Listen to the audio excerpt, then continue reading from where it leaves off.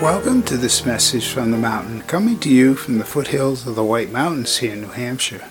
Today's podcast is titled Adding to the Color. Well, we have a lot of colors coming out this time of year in the leaves.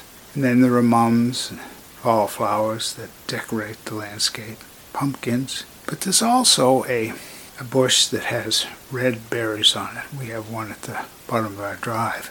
And lots of times you see them growing around the wet places in the land. And this color is coming out now, but it will stay long after the leaves have dropped. So eventually we'll be driving the landscape and here's this beautiful red color in this dark landscape of foliage.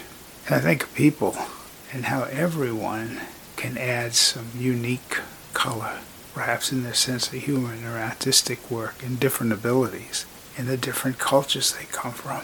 This earth is a blend of all, and each of you have a uniqueness, a unique color that you can add. It can really brighten up others' lives and help people learn. I learn from these beautiful red berries in the fall. My name is Michael Hathaway, and this is Message from the Mountain. It is my prayer these words are right and good for you whenever you hear them. Thank you so much for listening.